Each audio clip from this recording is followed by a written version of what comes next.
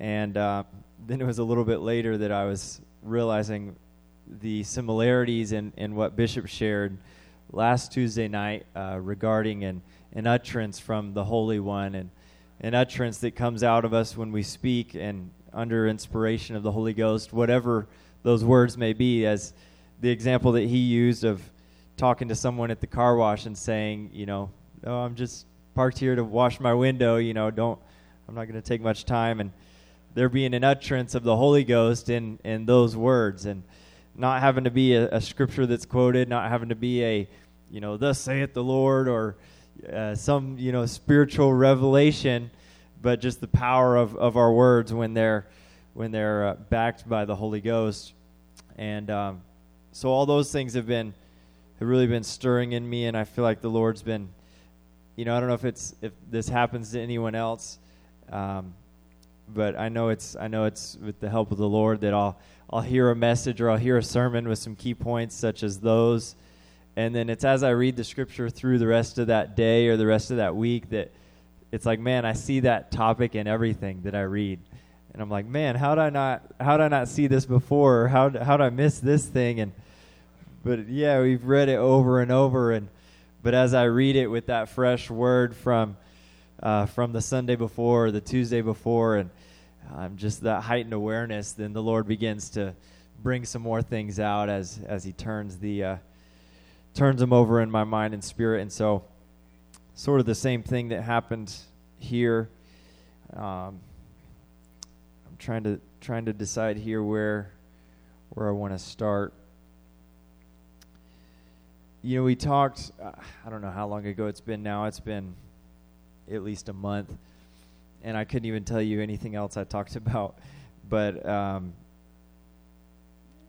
I think it was a Tuesday night. I was talking about the Philistines taking the Ark of the Covenant, and I used the term that I've sort of coined myself about being, I think I said like ox cart Christians or something to that effect, right? Because Philistines, they captured the Ark of the Covenant in battle when the children of Israel had no other hope, and so they decided to take it out to battle, and they weren't really depending and relying on the Lord, but they trusted this piece of furniture more than they did the name of the Lord, so they brought it out, and the Lord allowed the Philistines to steal it.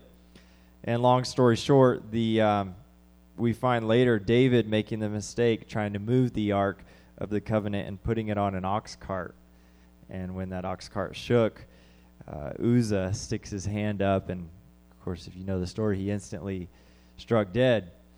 And David, I can just imagine his perplexed, and we see his prayer too later, like, Lord, what was that? But you'll realize, and I'm sure David, once he repented and sought the Lord, he probably came to the revelation as he searched or studied the scripture that the proper way to transport the ark was not on a cart at all. But that concept and that way of moving the ark actually came from the enemy, came from the Philistines when they sent the ark back. They sent it back on a cart. So originally the way of moving the ark on a cart was introduced by the enemy, by the Philistines. And so David repented and then realized, oh yeah, there's these staves that are supposed to go into these little ringlets on the side. And I was actually reading this just the other day in Exodus. Those staves were never supposed to be removed from the Ark of the Covenant either. And so it's just interesting. You see this progression throughout Scripture, throughout history of Israel, and no doubt we can all relate as we're all human and have lives of sin at times that we've lived in, and hopefully mostly in the past. Amen. But things still, come and get us. Now and then we still stumble. And the Scripture is so full of, especially the Old Testament, so full of these examples of the sin, the rebellion of Israel, and God's continual. We see through the prophets, God raising up prophets and men of God to speak the word of turn back to the Lord, repent, put away these idols, put away these, all these false gods, and put this away, and continually, maybe sometimes they'd get pricked with conviction, but oftentimes they would ignore the word of the Lord from the man of God and continue in sin. So I want to look at one of those cases actually today in the book of Jeremiah. Had to say all that to figure out where I was supposed to start. Amen. So Jeremiah chapter 2.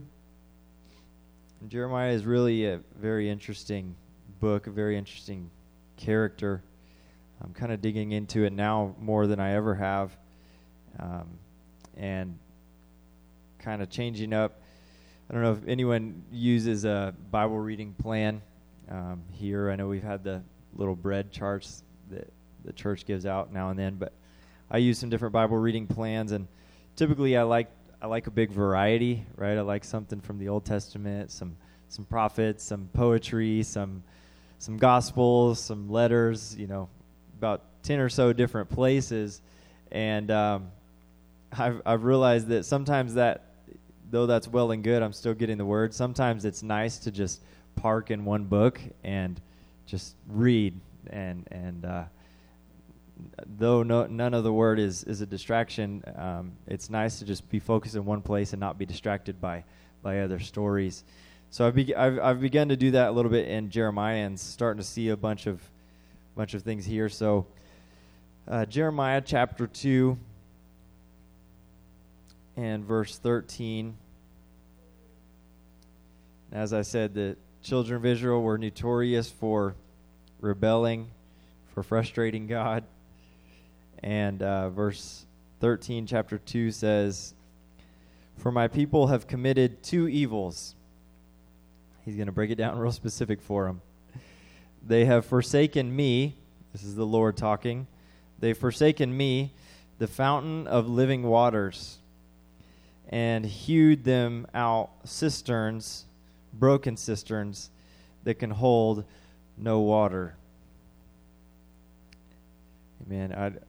I've heard that term before, a cistern, but I kind of wanted to see a picture of it today. So I was flipping through a couple of books I had, and then just pulled out trusty Google and Googled an ancient, Israeli or Jewish cistern, and essentially what that is it's like a pit, really.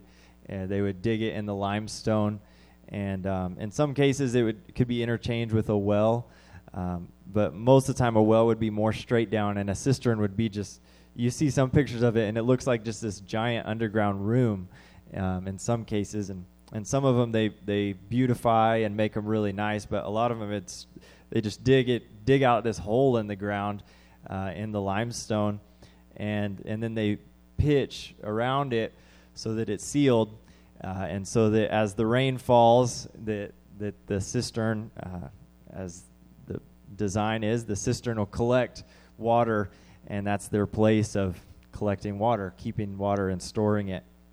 And of course, in the Middle East, where they were, we see a couple stories in Scripture. One where Abraham is with his nephew Lot, and the time comes when their herdsmen are fighting, and so they decide, okay, we need to part ways.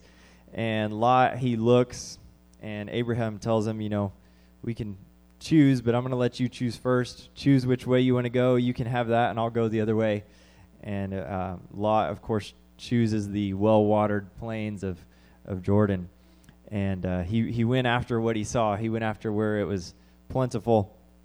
And so there is lush and well-watered places in the Middle East, but the more dry it gets, the less wells. There's less wells. It starts to get sparse, and then that's where cisterns came in. But in that area, there's three main sources of water that, at least in those days, that they would use, and the ideal one, most likely the one that Lot looked when he saw those well-watered plains, most likely that those areas had, the ideal source of water is springs, freshwater springs or rivers these bodies of water that are moving, that are constant, that aren't stagnant, right? If you know anything about stagnant water, you know that there's liable to be mosquitoes, bugs of any kind, and just gets just sort of marshy and mucky, and it's just not pleasant. And that's essentially what a cistern would kind of turn into. There wasn't necessarily drainage on these cisterns. They didn't have a spigot with running water to fill it up, rinse it out. It was a hole in the ground of mud. And we'll look at another scripture here where that comes into play.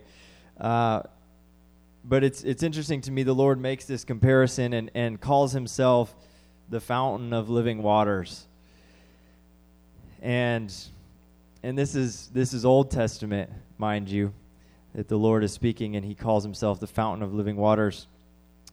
And it's interesting, and the reason I mentioned that about the ox cart at the beginning is because in this scripture, this example, I kind of see that same comparison of us trying to do things our own way, and sort of the ox cart type of Christianity, or the ox cart type of ministry. And what I mean by that is our own method, or the method that's more comfortable, the method that's more, maybe reliable in our mind, right? Because for the topic of ministry, it's easier to plan out a Bible study and write out a Bible study for every week. It's easier to do that than actually seek the face of God and get a word from God, right? And so we put things of the Spirit on an ox cart, or here in this case with the book of Jeremiah, the people of Israel, and because this wasn't literal, even though they, I'm sure, had literal cisterns, the Lord was speaking spiritually here. They'd forsaken him, the fountain of living waters, and they'd hewed out cisterns, broken cisterns that can hold no water. So they try to rely on their own means of survival. They tried to, and there's a whole lot of other issues here. They started to serve other gods. They served other idols, and the Lord is saying, look, you can maybe try to contain things a little bit, but life is not going to be very sustainable with a cistern, especially a cistern that's cracked and broken and doesn't even hold the water in. And he was dealing with not just life and survival here, but he was dealing with sin issues. But what I want to focus on tonight, more so, hopefully we know sin is sin and needs to be cut out, needs to be cut off, right? And with that knowledge and understanding, we should have a desire to progress in the Lord, to go deeper in the things of God, to like Bishop talked about, having that utterance from the Holy One alive and in our lives. And that doesn't come by living as a cistern. Brother Wright, he uses the term often, a container, a little bit more of a modern term.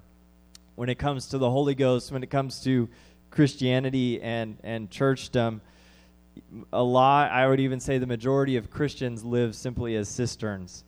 They come to church, and you even hear the terminology of, man, I just need another service to fill me up. Or I've even heard people use the example of church kind of as their spiritual gas pump. They come and they're like, man, this week has just drained me. I need another Tuesday night, or I need another Sunday morning to top off my spiritual tank. As funny as that sounds, I've heard it, and I've maybe even thought it myself. I'm sure I have. So I'm not mocking anyone here.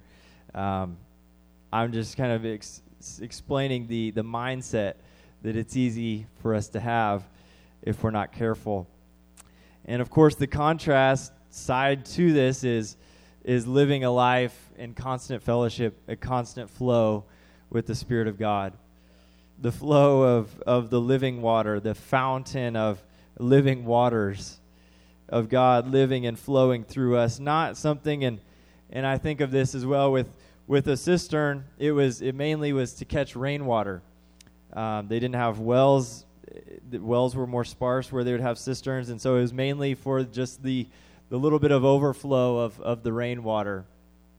And so I think when I think of, I'm just going to make up my own term here again, when I think of cistern Christians, I think of those who, we don't make the time enough for ourselves to have a prayer life throughout the week.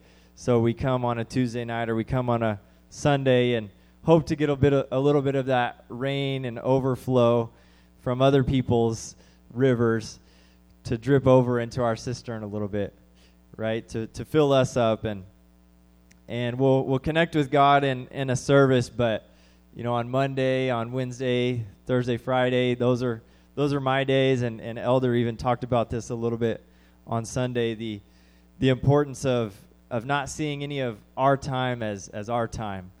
Right, seeing our lives as I don't center my life, or I've heard it said this way too. I don't have a priority list, but instead I have God and then everything else around that. You can't put God at the top of your priority list and then try to do everything else. Everything has to revolve around God, and our time is probably the biggest one of those things.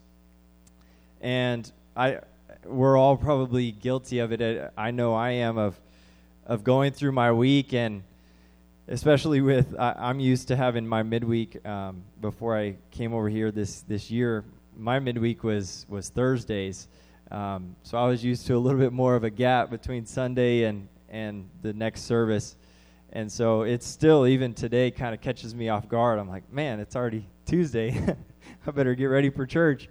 Got to make it down there and eat dinner real quick and whatever. But little things like that, it's not all having to do with the church services. And I think that's an area as well that, if we're not careful, our whole walk with God can be based on church services. Our whole relationship with God can be simply based on what we're going to come and get at a church service. And the Lord has been, I talked about it a little bit, last Tuesday, the importance of a word from God, the importance of the word from God and the word of God.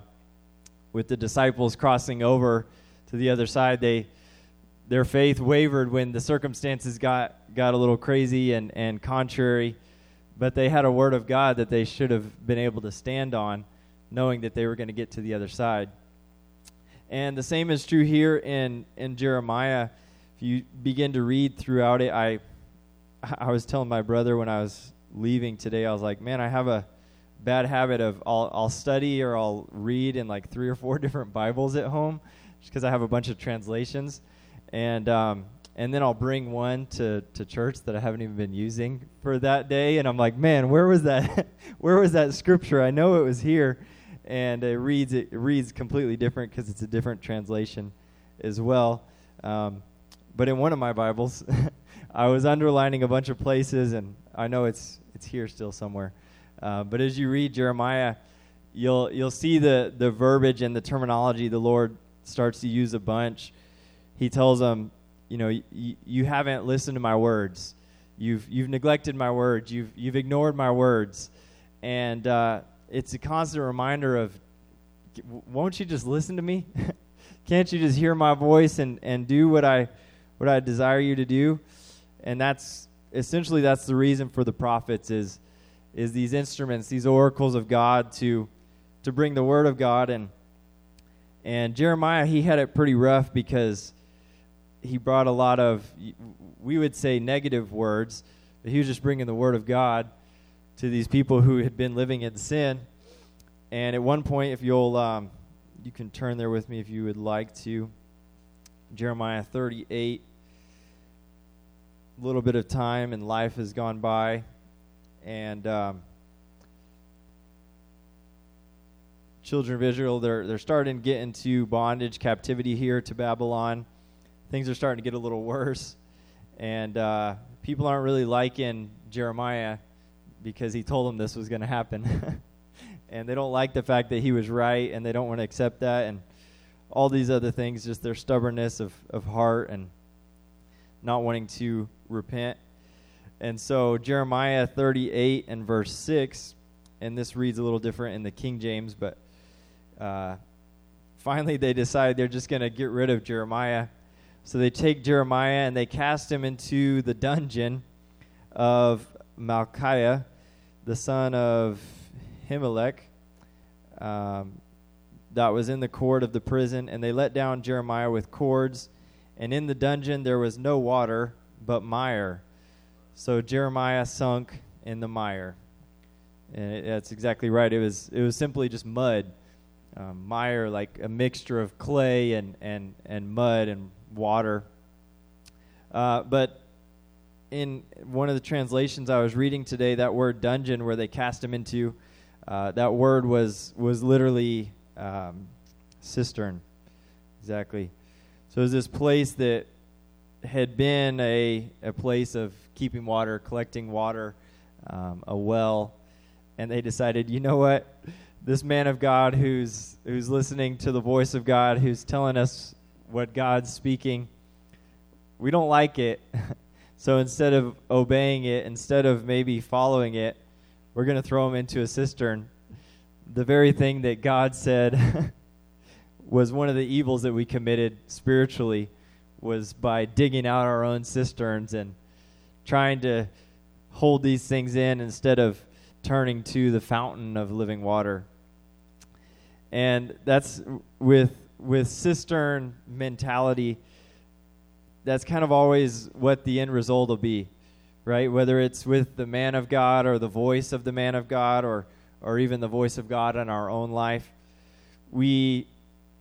it's easier for us to, instead of relying on the leading of the Holy Ghost day in and day out, and right, I think I read the scripture last Tuesday about how the wind blows where it listeth, and we hear the sound of it, but we don't know where it's going or where it's coming from. And in our humanity, that's not really comfortable, right? Not knowing where it's going to blow or where we're going to be led to next, not knowing who could walk through that door next that we might need to talk to, or right, the possibilities are endless. Even little things like, for an introvert, the Lord pushing us to say something to someone at the gas pump, little things like that can just ruffle our feathers, make us uncomfortable, and we'd rather put the Holy Ghost in a box. We'd rather put that side of things of the Spirit just in this closed-in area. We still want to have that. We still want to have the Holy Ghost, right? We still want to have the water, but the willingness to have it be flowing and living and constant is a little bit of a different story. And so it's just kind of ironic to me here that where Jeremiah ends up. And in one other scripture, it's more familiar maybe to us, and if you turn to the New Testament, book of John, chapter 7.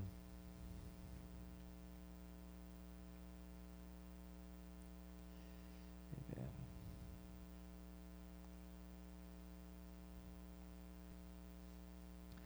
John chapter 7, and we're here in the life of Jesus now. The same Jesus, same God who spoke to Jeremiah, saying that the people had forsaken the fountain of living water.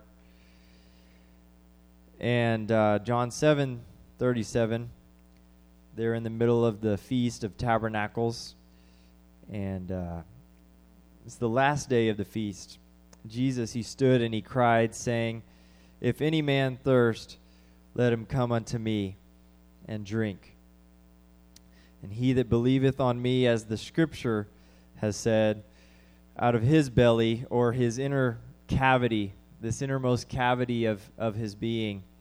I hadn't even seen this before, but can't help but thinking of a cistern, a literal cistern in the earth. This word here that in the Greek for belly, the way it translates, it's just this empty cavity of space in us. Out of his belly shall flow rivers of living water. And of course, this he spoke of the Spirit which they that believe on him should receive. And at this point, the Holy Ghost was not yet given because that Jesus was not yet glorified.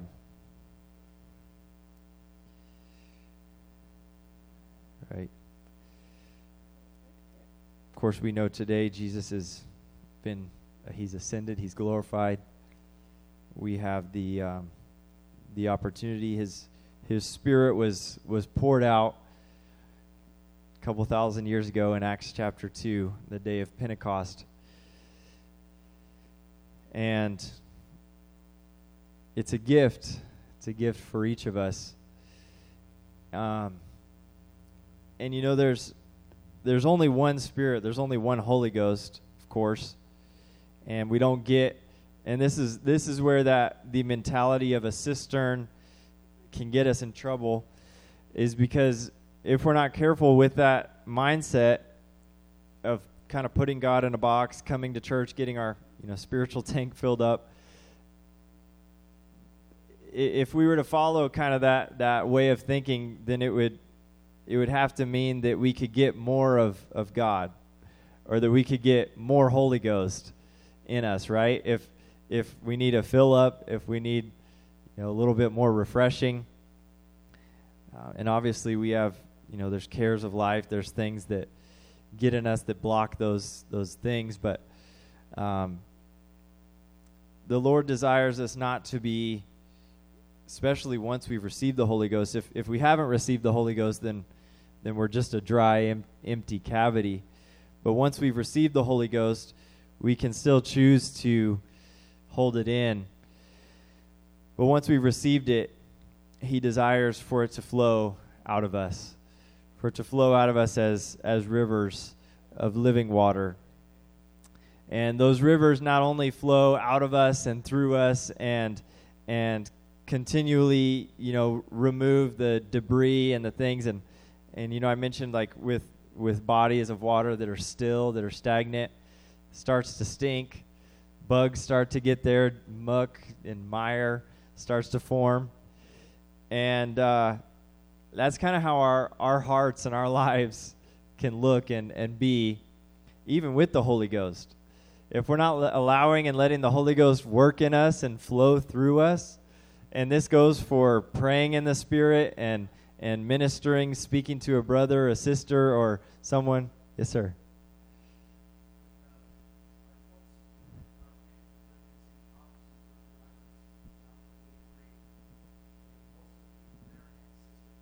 Oh, wow.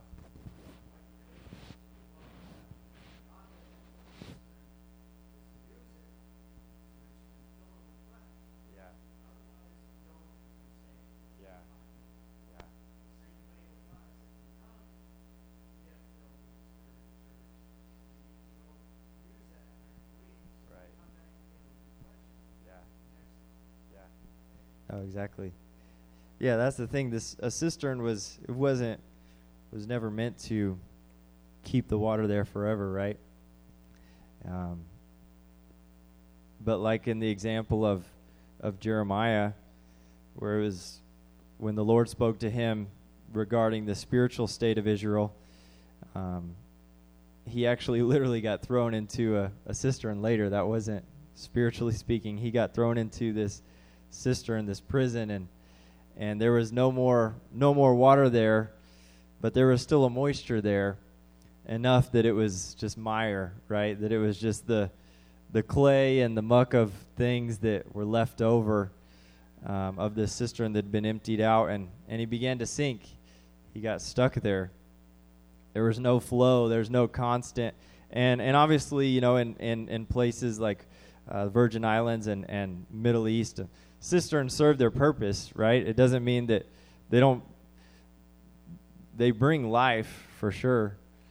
But I promise you that in any place that has a cistern, I promise you that they would relish to have flowing, running water, right?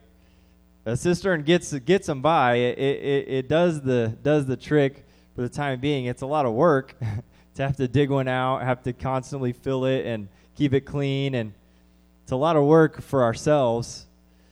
But when we have the flow of the Holy Ghost, the flow of living water, the fountain of living water flowing through us, it's going to keep us clean, keep us pure, keep us holy, keep those things that would try to grow on the surface or try to get in the way of that flow. It's going to keep those things moving out.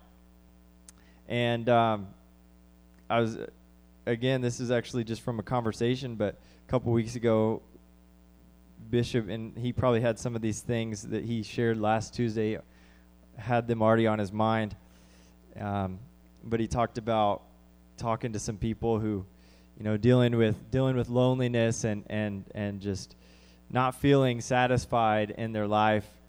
And he said he told them he can't really relate because of the flow of the Holy Ghost, and not just because of preaching behind a pulpit, but because of conversations where a friend will call him on the phone, and there'll be a two-way flow that they flow into him and he flows out, and that constant flow, that constant moving of the Spirit in our lives is I believe, I know what the Lord desires. Because where there's flow, there's life. Where there's flow, there's going to be things produced. You can drive through a desert and has hills and different things, and you can almost always know where the water is, obviously because it's going to go to the low point, but also because you can look and start to see in those crevices some greenery and some trees, and then if you drive long enough, you'll see an area and it's just like just all green and on the end or something maybe. And if you go into those areas, you might not always see it on the surface, might not be a river on the surface, but you know that where there's greenery, where there's life under the surface, somewhere there's going to be water, there's going to be a flow. And I desire to not just have that flow for myself, that I might have life, because otherwise I would just need the cistern. The cistern would suffice if it was just for me, if it was just for those, right around me.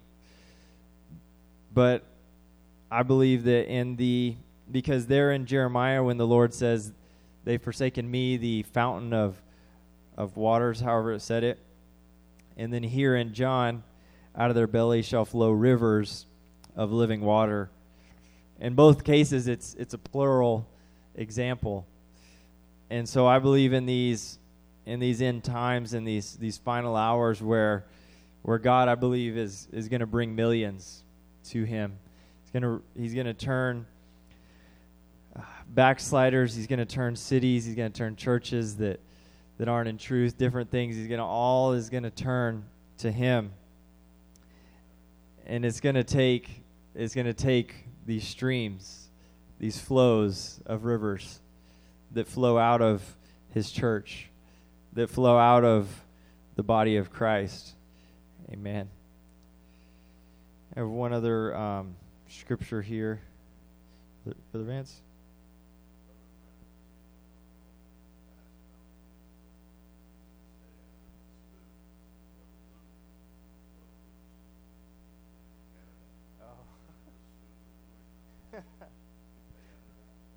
This is Canadian accent.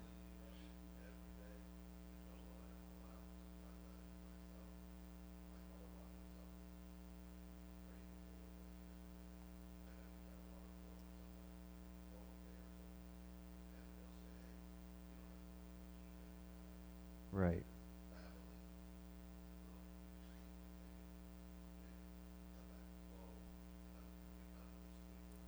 Yes. Amen. It's Canadian accent. That's funny. The spout where the water comes out. And I have one other scripture here I want to read, and you can stand with me tonight.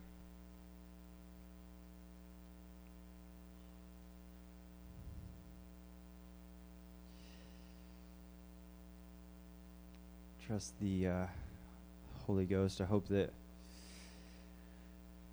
you can remove any part of any part of me that comes out in any of this, maybe muddies the water. But the Lord just brought this scripture back to my mind here in Ezekiel, another prophet. And Ezekiel 47, this is the result, as I was talking there about rivers, flowing out into these valleys, into places, and it taking rivers to be able to reach these people. The scripture came back to my mind in Ezekiel 47. There's a whole lot here, so I'm trying to get to a condensed version of it.